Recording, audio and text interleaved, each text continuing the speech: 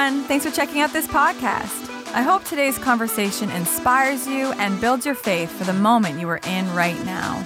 Know that God's love for you truly changes everything. Enjoy the message. So last week we talked about how we are of a different kingdom, and how that sometimes causes confusion. And we look and people wonder, why are we different? Because kingdom values are supposed to be different than the toxic values of this world.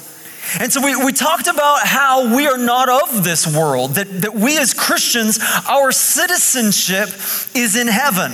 And so we serve a different king than the people around us. We serve the King of Kings and the Lord of Lords, Jesus. And let me just ask, didn't Jeremy do a great job starting the series last week? Oh man, thank you.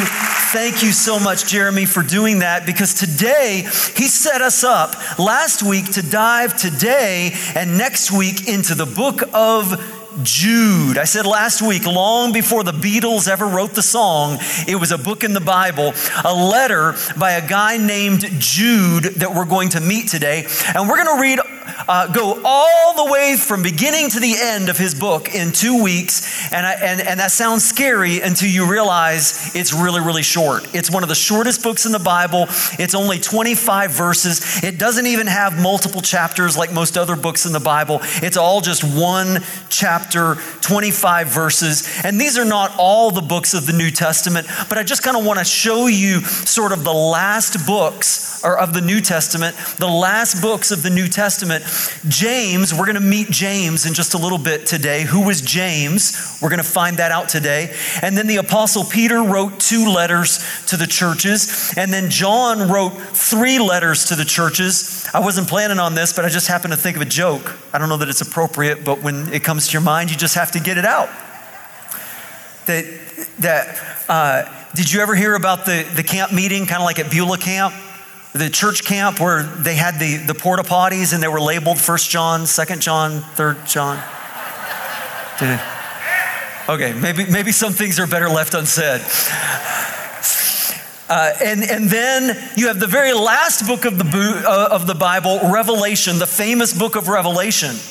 But a lot of people have never even heard, have kind of skipped over this one little book called Jude that's just one page of writing before the book of Revelation. Now, I wonder, how many of you here today have a brother or a sister? You have siblings. Let me see. Those of you who are online right now, you can go ahead and comment too. Tell us, do you have siblings, a brother or sister? Now, here's the real question. How many of you used to fight with your brother or sister? Yeah, okay, you're amazed you made it out alive, right? How many of you still fight with your, no, don't raise your hand for this, with your brother or sister? Now I'm going to start a fight. A little boy went to school, and on the first day of school, the teacher asked him, what do your parents do for a living? And he said, well, my father is a magician. And she said, a magician? That sounds interesting. Wow, does he have a favorite trick? And the boy said, yeah, he saws people in half. And she said, wow, well, that sounds exciting. Do you have any brothers or sisters? And he said, yep, 2 half brothers and a half sister. Come on now, that was good, right? That was good. Okay. Don't worry, they get worse. Now, Joel, what does that have to do anything? There's a point. Are you ready for the point? You never saw this one coming. We're coming in the back door here. Jude is known as the half-brother of Jesus. See, in Matthew chapter 13, verse 55, it says, isn't this Jesus? Somebody is seeing Jesus and trying to figure out, I think I know who this guy is from Nazareth. And so they ask this question, isn't this Jesus, the carpenter's son? Isn't his mother's name Mary? And aren't his brothers James, Joseph, Simon, and Judas? Now, I want you to imagine growing up in that family. Did you ever get jealous of your brothers or sisters? Did you ever have people who compared you and say, why can't you be more like your brother? Oh, your sister is so perfect. Well, imagine being Jude. His brother actually was perfect. How hard must that have been? Do you suppose the younger boys would be out playing by the lake, the Sea of Galilee, and they're throwing the ball around and somebody misses and the ball goes out onto the water in the lake and somebody's like, Jesus, walk out and get it. Or at Hebrew school and, poor little Jude is getting C's and D's in Bible class. And the teacher is like, remember Jude, WWBD, what would brother do? Or Jude is playing around. James and Jude are playing in the house and knock over a vase, and it's Mother Mary's favorite vase, and she comes in, who did this? And Jude's like, Jesus did it. Jesus is lying. And she's like, really, Jude, Jesus is lying, really? And he's like, all right, I did it. Like, you just can't win. And so we have evidence in Scripture that Jesus' brothers actually did resent it. I'll show you in just a second, but first, to give you some context, let me show you a map of Israel, and here you have Nazareth, which is up in the region called the Galilee region, near the Sea of Galilee, and then down the Jordan River you have Jerusalem, which is near Bethlehem and the Dead Sea. And so Jesus spent most of his ministry time up here around the Galilee region. But every year there was a festival down in Jerusalem called the Feast of Tabernacles. And it was really, really common for people from all around, for Jews to travel and make their way to stay in Jerusalem for the long weekend, as Canadians would call it, for the Feast of Tabernacles. And so at a certain point, Jesus' brothers come to him and they're teasing him, and they say, well, Jesus, why don't you go down to Jerusalem for the Feast of Tabernacles and kind of do some of your miracle tricks and show off? And it sounds like they were being helpful, but the Bible verse actually tells us that they were being sarcastic. They're making fun of him. Look at John chapter 7, verse 2 through 5. But when the Jewish Feast of Tabernacles was near, Jesus' brother said to him, you ought to leave here and go to Judea so that your disciples may see the miracles you do. Now listen to what they say. No one who wants to become a public figure. They're like, Jesus, if you really want to be a celebrity, if you really want to get famous, no one who wants to become a public figure acts in secret. Since you're doing these things, show yourself to the world. And just in case you think that maybe they're being sincere, the Bible makes sure in verse 5 that you know that they are not, because it says, for even his own brothers did not believe in him. It's sarcasm. They're making fun of Jesus. Can you sense the family tension wrapped up in this? And so next time you get frustrated because you feel like your family is getting toxic, just remember this. Even Jesus had family problems. Now, I hope that's an encouragement to you. Maybe you're like, oh man, well, I guess there's no hope for me. Well, no, here's my point. Listen, if your family's giving you a hard time, if you have a hard time getting along, if you feel like sometimes people compare you unfairly to your siblings and your parents think that, well, maybe you're not as special as everybody else, and maybe people tease you and are sarcastic about your faith and what you're trying to do for God, remember this, even Jesus had family problems. Is that good news? I don't know. Maybe it's not. But it's an encouragement to me. And so that's why it is absolutely amazing when you find Jude some 30 years later writing this letter to the church that we're about to read. And we're about to see that something has changed in the life of Jude. We're in Jude verse 1. And back in those days, you would sign a letter, and at the very beginning of the letter, you would introduce yourself. And so he starts out and he tells us two things. He says, I am Jude, a servant of Jesus Christ and a brother of James. Now, I mentioned earlier on when we read some of the family list in Matthew, remember that we were introduced to James as the oldest other brother. And so James, it's really significant that he mentions that he's a brother of James, because James also became a follower of Jesus later on, after at first having been skeptical and making fun of Jesus. And James actually became the leader of the church in Jerusalem, probably the most significant church, right? In Jerusalem, the leader was James. And so he says, I'm a brother of James, but notice how he identifies his connection with Jesus. He says, I am a what? I am a servant of Jesus Christ. So something's happened. See, Jude used to be a mocker of Jesus, and now he's a servant of Jesus. He used to be one who made fun of his brother, and now he worships Jesus as Savior and Lord. And we don't know exactly where that change took place. The Bible doesn't tell us. Maybe it was at a certain point where Jesus and Jude had a private conversation, and Jesus said something to Jude, and all of a sudden it came together for him. Maybe it was in a public teaching, something that Jesus said, and Jude was amazed and realized this really is the Son of God. Maybe it was a miracle that Jude saw Jesus do a miracle, and all of a sudden he realized, wow, this really is the Messiah. Maybe it was standing at the foot of the cross and seeing Jesus die for the sins of the world.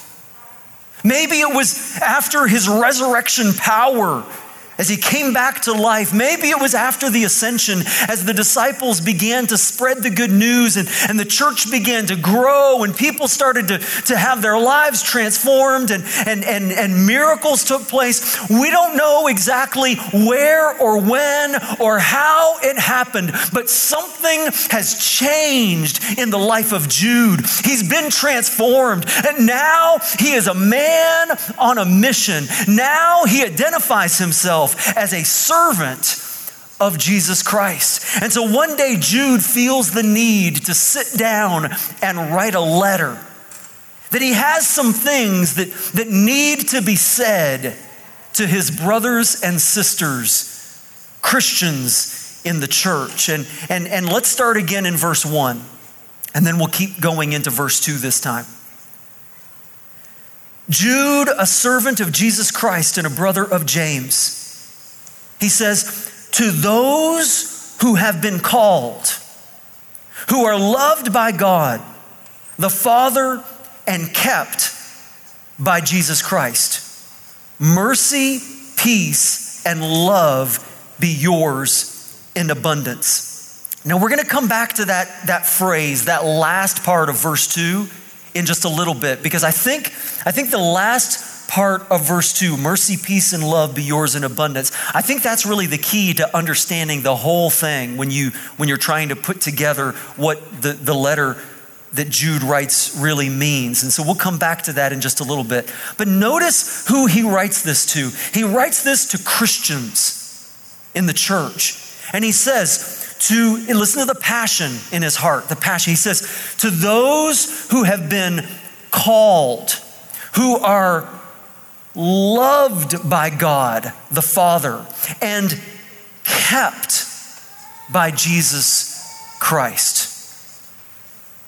And in verse 3, he's about to tell them how eager he is to talk about all that good stuff. He says, dear friends, although I was very eager to write to you about the salvation we share. He says, that's what I wanted to talk about today. He said, when I sat down to write this letter, what I really wanted to be able to focus all of my attention on was how good God has been to us, how Jesus has freed us from our sin and freed us from the bondage and addictions of our past and healed the brokenness in our hearts. I wanted to write to you. I was eager to write to you about all this good stuff in the salvation that we share.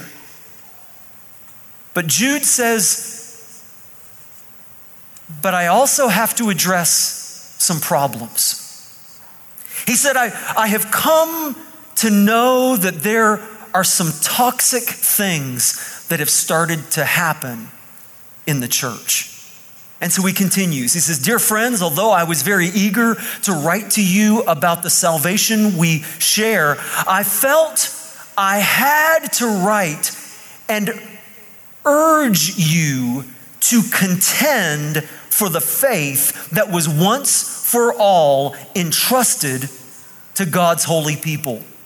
He said, I felt that what I needed to do, though, even though I wanted to write this celebratory, encouraging, beautiful, wonderful, happy letter, he said, I felt like it was very, very important for me to write and talk to you about a struggle that is going on. And he says, and I need to urge you to contend for the faith. Now what does that insinuate to you? The idea of contending for something. That's like a word of competition, right? To contend for something means that there's going to be a struggle. It's kind of like a wrestling match, almost. And so, in other words, Jude is saying the Christian life is not always going to be easy. And in the rest of the verses, down to verse 25, he says, especially at the end of the letter, he says that you're going to have to contend for your own faith. That there are some struggles, some internal struggles that are going on, and you need to contend for your own faith. But he also identifies in the coming verses, before he gets to that conclusion, how there are some people who have slipped into the church who are causing more harm than good. Picking up in verse 4. And so Jude now gets to the point. Okay, here we go. For certain men, he says, for certain men whose condemnation was written about long ago have secretly slipped in among you into the church. And so notice he says, have written about long ago. In other words, it shouldn't surprise you, but many times it does surprise us, doesn't it? Many times it surprises us when we find out that not everybody in church is perfect. Right?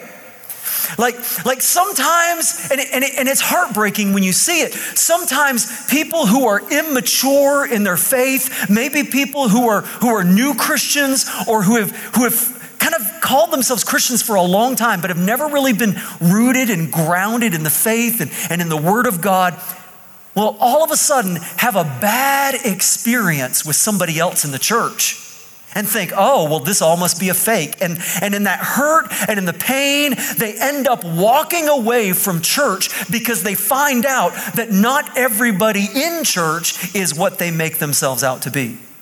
And Jude says, listen, that should not surprise you. Listen, look at it again. He said, for certain men whose condemnation was written about long ago have secretly slipped in among you. They are godless men who change the grace of our God into a license for immorality and deny Jesus Christ, our only sovereign and Lord. Jude says there are some people who call themselves Christians but they're into sexual temptation and immorality, and they think it's okay to be greedy and selfish and to make everything about themselves all the time. And Jude says, watch out. And he continues in verse 5, though you already know all this, I want to remind you that the Lord at one time delivered his people out of Egypt, but later destroyed those who did not believe. And the angels who did not keep their positions of authority, but abandoned their proper dwelling, these he has kept in darkness, bound with everlasting chains for judgment on the great day.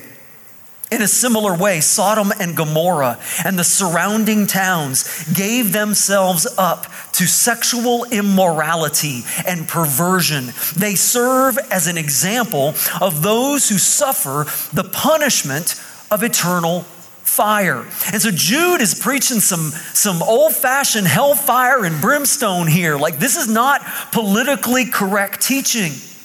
And we think, come on, Jude, lighten up. Why can't you be more encouraging? Why can't you be more affirming? But remember, he already had been encouraging. He started with the good stuff, right? He started with the good stuff. But then he said, but we also need to get real and raw about something. You see, he said, if Jesus is the good news, we have to recognize that there must also be some bad news. And what exactly is the bad news? I don't think I have to tell you, because all you have to do is look at the world in which we live and you see bad news all around you, right? Anybody watch the news this weekend or read anything at all online? Anybody check the internet this weekend? Don't worry, nothing bad happened. Everything was perfect, right? Wrong. And so we look around and what do we see? We see destruction and sickness and war and hatred and violence and prejudice and disease and the ravishing effects of our sin in the world, all the way back since God perfectly created the world in his blessing, but then our sin distorted and began to mar things. And Jude said, listen, and he said, and I need you to know something, Christians. Jude says the bad news is not just out there, it's also in our churches. That even church can become toxic. Even pastors can be toxic. And so I've got an assignment for you this week. What I want to do, I said we're going to go all the way through to verse 25, but I didn't say I was going to cover every verse myself. I'm giving you an assignment. I want you to go home this week and read through the entire letter that Jude wrote to the church. And you're like, Joel, I don't have enough time. I think you do. It's only 25 verses. You can do it in a few minutes, okay? And what you will see as you read through Jude is you will see how Jude says there are people in your life, people in the church who look good and wonderful on the outside. But you will find, as you get to know them over time, that they are toxic.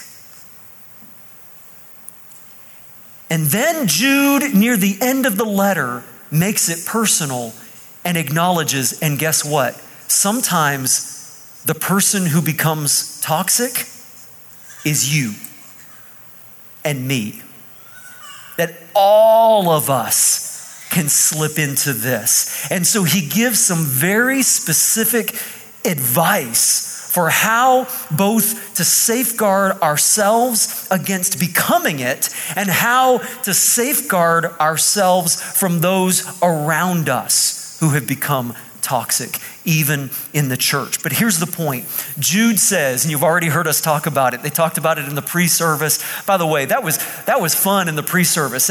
Some of you don't realize if you get here 15 minutes early, we've got all kinds of fun and games and all kinds of great stuff going on. And in the pre-service, though, in the midst of all that stuff that was happening, they kind of gave away the punchline, what the point of the message was today. And then Joyce did it again. So it's not a surprise to you if you've been here since the beginning today, but just pretend like this is an aha moment, okay? Are you ready? Pretend to be surprised. I think here's the point. Jude is saying we live in a bad news world, but Jesus calls us to be good news people. Can you say it with me as if you're hearing it for the first time? Here we go. Let's say it together. All together. We say, we live in a bad news world, but Jesus calls us to be good news people. Now let's say it like we believe it. Everybody at home, wherever you are, you can say it out loud too. Maybe you're out on the back porch in a cottage or in a campground somewhere. I want you to say it loud enough wherever you are that the people at the campground all around you at Fundy National Park going, what is going on with those Jesus people over there camp? You say it loud enough that they can hear it in Alma too, okay? Here we go. Let's say it together. We live in a bad news world, but Jesus calls us to be good news people. And remember we said, oh yeah, we can, let's just be reminded together. And so I said, I think the key, though, to understanding this whole letter is verse 2. In verse 2, he says, because mercy, peace, and love can be yours in abundance. Imagine what the world would look like with people, with Christians, who live with an abundance of mercy, peace, and love. Wow. And so as you read through this week, the 25 verses of Jude, I think you're going to see, he says, that the problem is that there are people who seem to be about Jesus, and yet there is no mercy. They're all harshness and judgment without mercy. And he says, and the problem is that we have people who are troublemakers rather than peacemakers. Christians who seem to take more joy in stirring up conflict than in resolving it. And he says, and there are people who claim to love Jesus, but you look at the way that they treat other people, and it doesn't much seem to be marked by love. And I think, we talk often about how what God has called us to be is this balance between grace and truth. Jesus came from the Father full of grace and truth. And we talk about this all the time around here, about how we tend to run to one side or the other. How some Christians are all grace all over the place, but not really concerned about truth.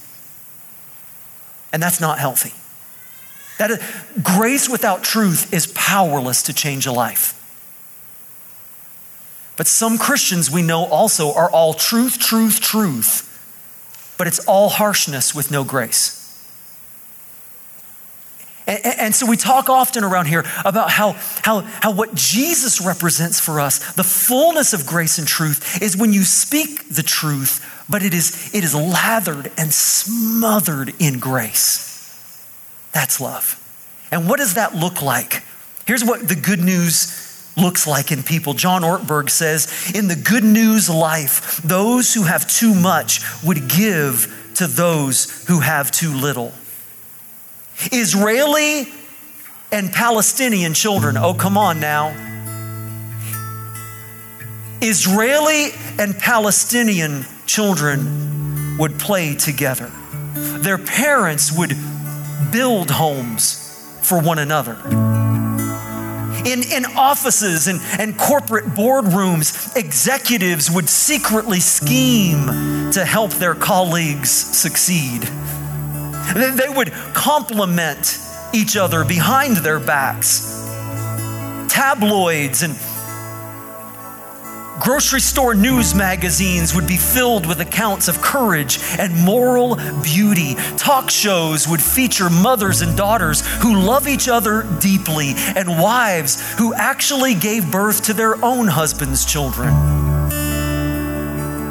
Disagreements would be settled with grace and civility. Doors would have no locks. Cars would have no alarms. Schools would no longer need police presence or even hall monitors. Students and teachers and janitors would honor one another's work. At recess, every kid would get picked for a team. Churches would never split. People would be neither bored nor hurried. No father would ever again say, "I'm too busy," to a disappointed child. Divorce courts and battered women's shelters would be turned into community recreation centers. Every time one human being touched another, it would be to express encouragement and affection. No one would ever be lonely or afraid. People of different races would join hands together. They would be honored and enriched for their differences and be united in their common humanity. And in the center of the entire community would be its magnificent architect, the most glorious resident, the God whose presence fills each person with unceasing splendor and ever-increasing delight. Listen, my friends, that is what Jesus died for. We live in a world that is broken by our sin, but Jesus came to break the chains, and that's the good news. Listen, Jude says in this letter, he says, don't settle for anything less than the beauty and the holiness that God has called us to. He says, don't settle for gossip and backstabbing in the church. Jude says, don't put up with false teaching and people who sow division and consternation in the church. He says, don't put up with half-hearted, wishy-washy teaching, because Jude says, I'm here to tell you something. He says that Jesus came to fill you with his mercy and with his peace and with his love, so that you can be overflowing in abundance, and it begins to spill out to the people around you, so that together, shaped by the truth of his word and empowered by the Spirit of God, together we can be his good news people in a bad news world. Come on, give him praise today. Amen.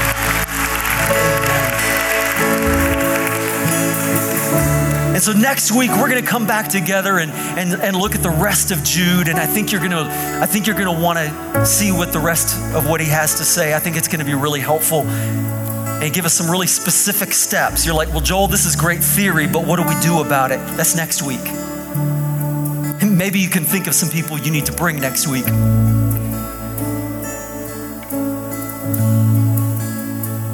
And I think if we have time next week, I'm going to tell you a story about one of the funniest things that has ever happened in my entire life. And so I'm looking forward to sharing that. But if you would stand, let's stand together as the band gets ready to lead us in a time of worship. And I'm going to pray, and then at the end of this prayer,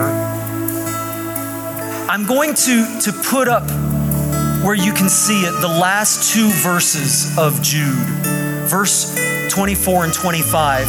And they are actually a blessing that Jude declares over the church, over you and me, and even the child, a blessing for everybody here today. And so let's pray together.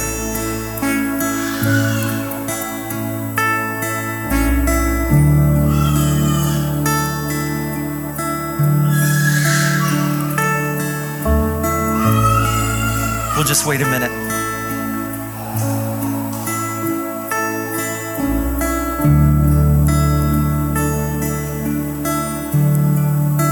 And so, Heavenly Father,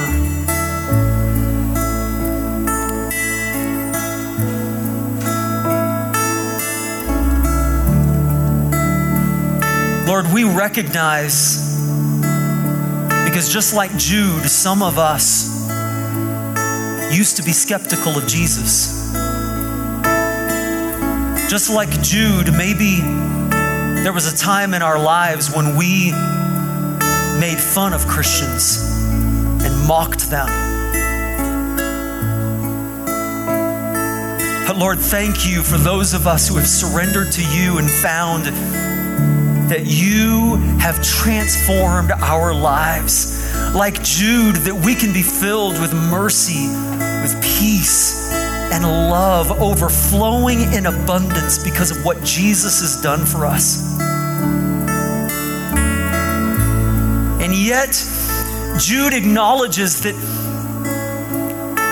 it can also be a struggle as we contend for our faith, as we struggle sometimes within ourselves, as we struggle with habits and temptations and old thinking and bad attitudes and misunderstandings of who you are because of our ignorance of your word. And Lord, as we contend for our own faith, Jude reminds us that there are going to be people who come along who also give us a hard time and make it hard to follow Jesus. And so, Lord, I pray for each and every one of us, Lord, that you would just give us courage today. Maybe there are specific people who come to mind. Give us courage today, like Jude, to respond with strength and with grace to those toxic behaviors. And so now, in the name of Jesus, I want to declare over you this closing blessing, this benediction before we sing together and declare for his kingdom to come on earth as it is in heaven. And as we sing in just a minute, I want you to think about this blessing, this benediction, and declare, Lord, we want your kingdom to come into our families. We want your kingdom to come into our community. We want your kingdom to come, Lord, and your will to be done in our lives, in our church, as it is in heaven. And so Jude says to you, to him who is able to keep you from falling and to present you before his glorious presence without fault and with great joy, to the only God, our Savior, be glory, majesty, power, and authority through Jesus Christ our Lord, before all ages, now and forever. Amen. Thank you for listening. If you would like to learn more about Moncton Wesleyan, we invite you to visit our website at mw.church. We are here to help you with any questions you might have. See you next time.